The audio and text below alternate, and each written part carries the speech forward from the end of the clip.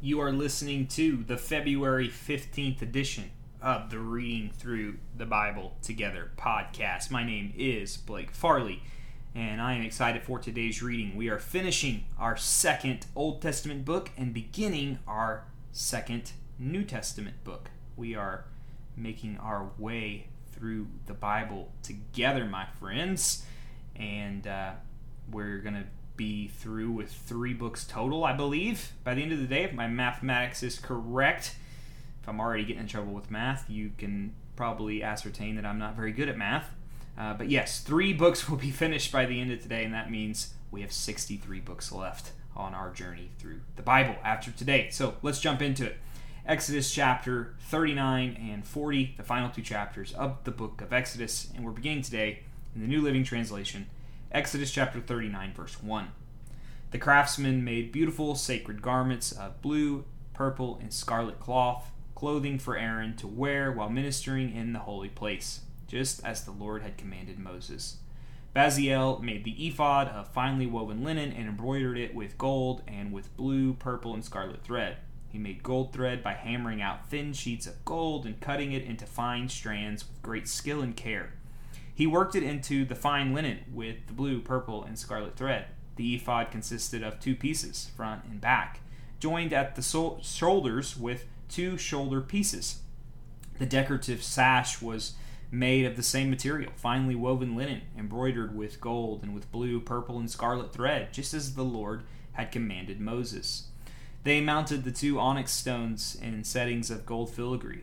The stones were engraved with the names of the tribes of Israel, just as a seal is engraved. He fastened these stones on the shoulder pieces of the ephod as a reminder that the priest represents the people of Israel. All this was done just as the Lord had commanded Moses. Bezalel made the chest piece with great skill and care. He made it to match the ephod, using finely woven linen embroidered with gold and with blue, purple, and scarlet thread. He made the chest piece of a single piece of cloth folded to form a pouch 9 inches square. They mounted 4 rows of gemstones on it. The first row contained a red carlin, a pale green peridot, and an emerald. The second row contained a turquoise, a blue lapis lazuli, and a white moonstone. The third row contained an orange jacinth, an agate, and a purple amethyst. The fourth row contained a blue-green beryl, an onyx, and a green jasper. All these stones were set in gold filigree. Each stone represented one of the 12 sons of Israel, and the name of that tribe was engraved on it like a seal. To attach the chest piece to the ephod, they made braided cords of pure gold thread. They also made 2 settings of gold filigree and 2 gold rings and attached them to the top corners of the chest piece. They tied the 2 gold cords to the rings on the chest piece. They tied the other ends of the cords to the gold settings on the shoulder pieces of the ephod. Then they made 2 more gold rings and attached them to the inside edges of the chest piece next to the ephod. Then they made 2 more gold rings and attached them to the front of the ephod, below the shoulder pieces, just above the knot where the decorative sash was fastened to the ephod.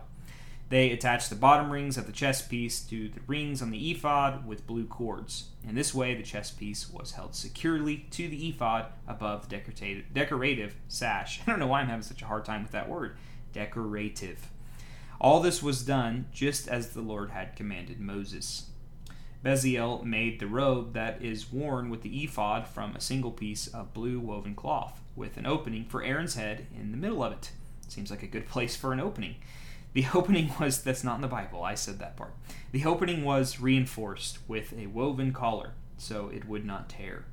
They made pomegranates of blue, purple, and scarlet yarn and attached them to the hem of the robe. They also made bells of pure gold and placed them between the pomegranates along the hem of the robe, with bells and pomegranates alternating all around the hem. This robe was to be worn whenever the priest ministered before the Lord, just as the Lord had commanded Moses.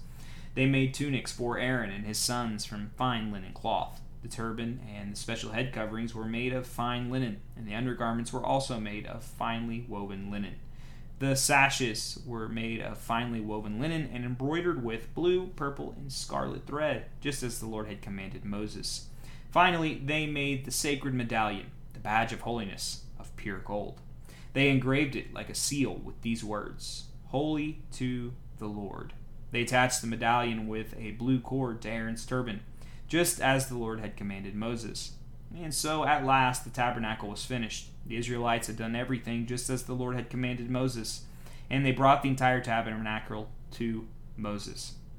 The sacred tent, with all its furnishings, clasp, frames, crossbars, posts, and bases, the tent coverings of tanned ram skins and fine goatskin leather, the inner curtain to shield the ark of the covenant and its carrying poles, the ark's cover, the place of atonement, the table and all its utensils, the bread of presence, the pure gold lampstand with its symmetrical lamp cups, all its accessories, and the olive oil for lighting, the gold altar, the anointing oil and fragrant incense, the curtain for the entrance of the sacred tent, the bronze altar, the bronze grating and its carrying poles and utensils, the wash basin and with its stand, the curtains for the walls of the courtyard, the posts and their bases, the curtain for the entrance to the courtyard, the ropes and tent pegs, all the furnishings to be used in worship at the tabernacle, the beautifully stitched garments for the priest to wear while ministering in the holy place, the sacred garments for Aaron the priest, and the garments for his sons to wear as they ministered as priests.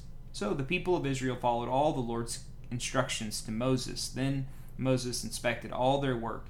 When he found it had been done just as the Lord had commanded him, he blessed them. That concludes chapter 39. Moving into chapter 40, verse 1, final chapter of Exodus. Then the Lord said to Moses, "Set up the tabernacle on the first day of the new year. Place the ark of the covenant inside and install the inner curtain to enclose the ark within the most holy place. Then bring in the table and arrange the utensils on it, and bring in the lampstand and set up the lamps. Place the gold incense altar in front of the ark of the covenant. Then hang the curtain at the entrance of the tabernacle. Place the altar of burnt offering in front of the tabernacle entrance. Set the wash basin between the tabernacle and the altar, and fill it with water.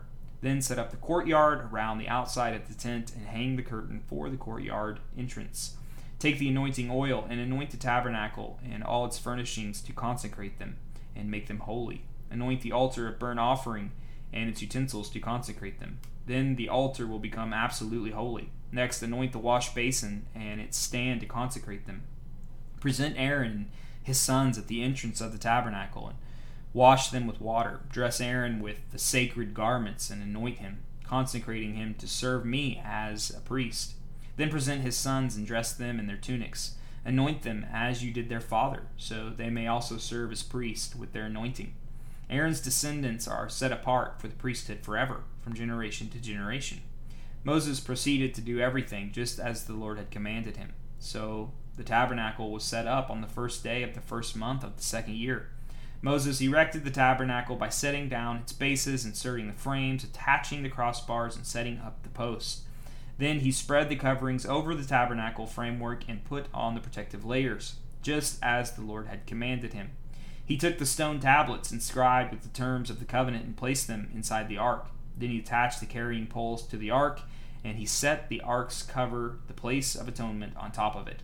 Then he brought the ark of the covenant into the tabernacle and hung the inner curtain to shield it from view, just as the Lord had commanded him. Next, Moses placed the table in the tabernacle along the north side of the holy place, just outside the inner curtain. And he arranged the bread of presence on the table before the Lord, just as the Lord had commanded him. He set the lampstand in the tabernacle across from the table on the south side of the holy place. Then he lit the lamps in the Lord's presence, just as the Lord had commanded him. He also placed the gold incense altar in the tabernacle in the holy place in front of the inner curtain. On it he burned the fragrant incense, just as the Lord had commanded him. He hung the curtain at the entrance of the tabernacle, and he placed the altar of burnt offering near the tabernacle entrance. On it he offered a burnt offering and a grain offering, just as the Lord had commanded him. Next, Moses placed the wash basin between the tabernacle and the altar. He filled it with water so the priests could wash themselves. Moses and Aaron's sons used water from it to wash their hands and feet. Whenever they approached the altar and entered the tabernacle, they washed themselves just as the Lord had commanded Moses. Then he hung the curtains forming the courtyard around the tabernacle and the altar, and he set up the curtain at the entrance of the courtyard. So at last Moses finished the work. Then the cloud covered the temple, and the glory of the Lord filled the tabernacle. Moses could no longer enter the tabernacle because the cloud had settled down over it, and the glory of the Lord filled the tabernacle. Now, whenever the cloud lifted from the tabernacle, the people of Israel would set out on their journey following it. But if the cloud did not rise, they remained where they were until it lifted. The cloud of the Lord hovered over the tabernacle during the day, and at night fire glowed inside the cloud, so the whole family of Israel could see it. This continued throughout all their journeys. That concludes our Old Testament reading in the book of Exodus. And beautiful, beautiful book. Remember, where did we start? We started with the beginning of the book of Exodus. God was absent. He was not there. The Israelite people were under the yoke, the slavery of the Pharaoh. And from the very beginning of the book, it was a battle. Two kingdoms set up. Kingdom of the world, Pharaoh's kingdom, and God's kingdom. God's kingdom is about what? Life. Pharaoh's kingdom is about death. The people of God call out to him, and God uses Moses to lead them out. And how does the book end? They're surrounded by God's presence. Moses finishes the work, and his glory fills the tabernacle, and it goes with them wherever they go. They are led by the good king. No longer are they under the slavery of Pharaoh, but now they get to follow God wherever he leads them. Yeah, and while this finishes the book of Exodus, it does not finish the story. If you'll remember, Genesis, Exodus, Leviticus, Numbers, and Deuteronomy are all one story meant to be told together. So we get to continue this story, but it does conclude the book of Exodus. Tomorrow we will begin in Leviticus. And let me just point one more time to the gospel of Jesus. Moses is a shadow, a type of Jesus Christ who would come and ultimately fulfill what Moses did. Although this is a beautiful ending, you'll notice a couple things.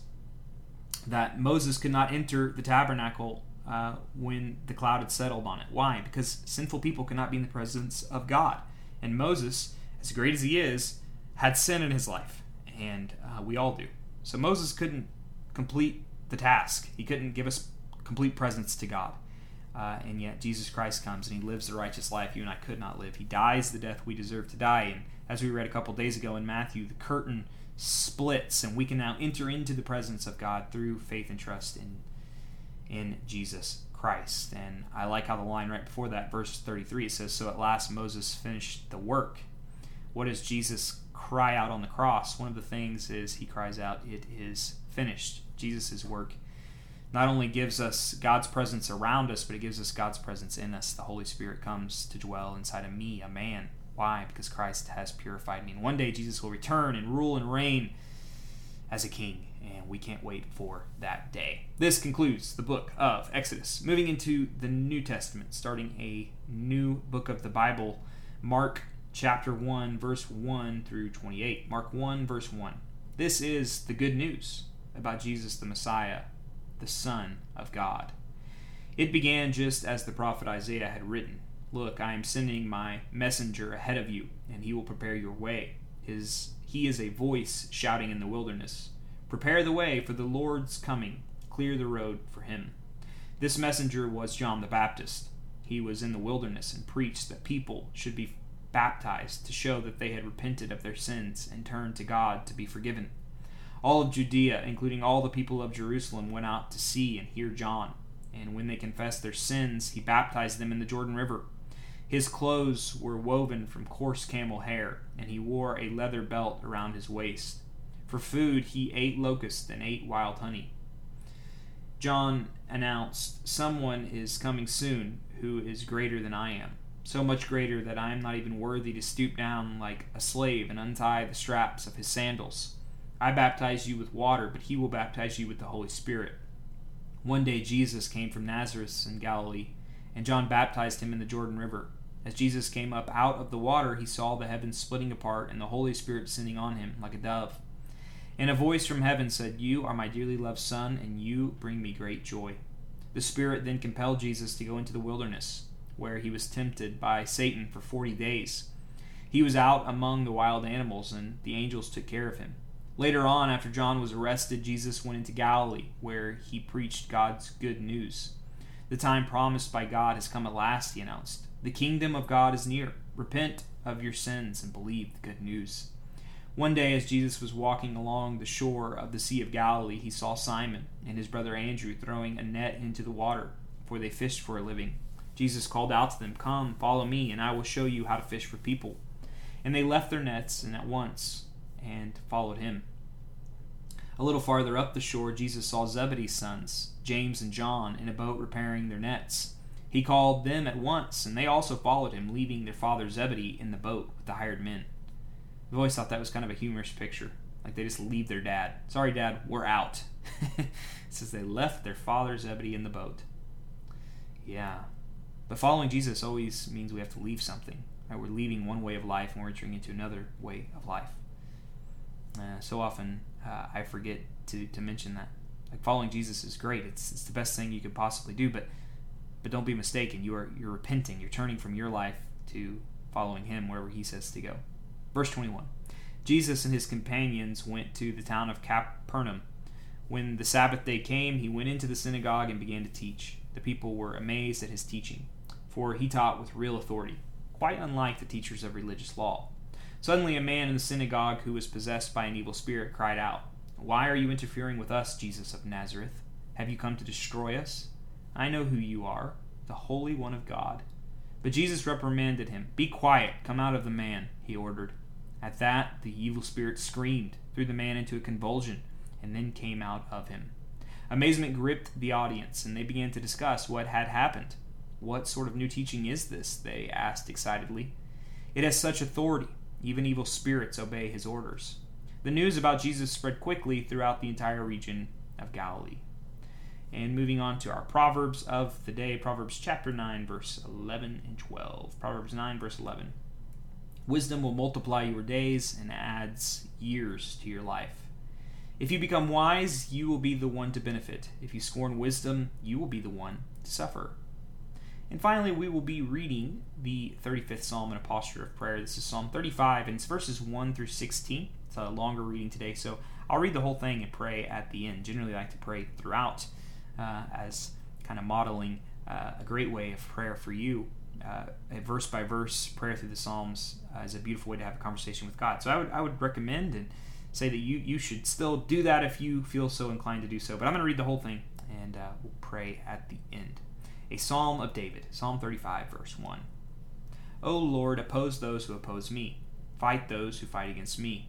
Put on your armor and take up your shield. Prepare for battle and come to my aid. Lift up your spear and javelin against those who pursue me. Let me hear you say, 'I will give you victory.' Bring shame and disgrace on those trying to kill me. Turn them back and humiliate them, those who want to harm me. Blow them away like chaff in the wind, a wind set by the angel of the Lord. Make their path dark and slippery, with the angel of the Lord pursuing them. I did them no wrong, but they laid a trap for me. I did them no wrong, but they dug a pit to catch me. So let sudden ruin come upon them. Let them be caught in the trap they set for me. Let them be destroyed in the pit they dug for me. Then I will rejoice in the Lord. I will be glad because he rescues me. With every bone in my body I will praise him. Lord, who can compare with you? Who else rescues the helpless from the strong? Who else protects the helpless and poor from those who rob them? Malicious witnesses testify against me. They accuse me of crimes I know nothing about. They repay me evil for good. I am sick with despair. Yet when they were ill, I grieved for them. I denied myself by fasting for them. But my prayers returned unanswered. I was sad as though they were my friends or family, as if I were grieving for my own mother. But they are glad now that I am in trouble. They gleefully join in together against me. I am attacked by people I don't even know. They slander me constantly. They mock me and call me names. They snarl at me. Lord, I just want to pray for those who maybe feel attacked right now, who feel like everybody is conspiring against them. I pray that they would trust in you.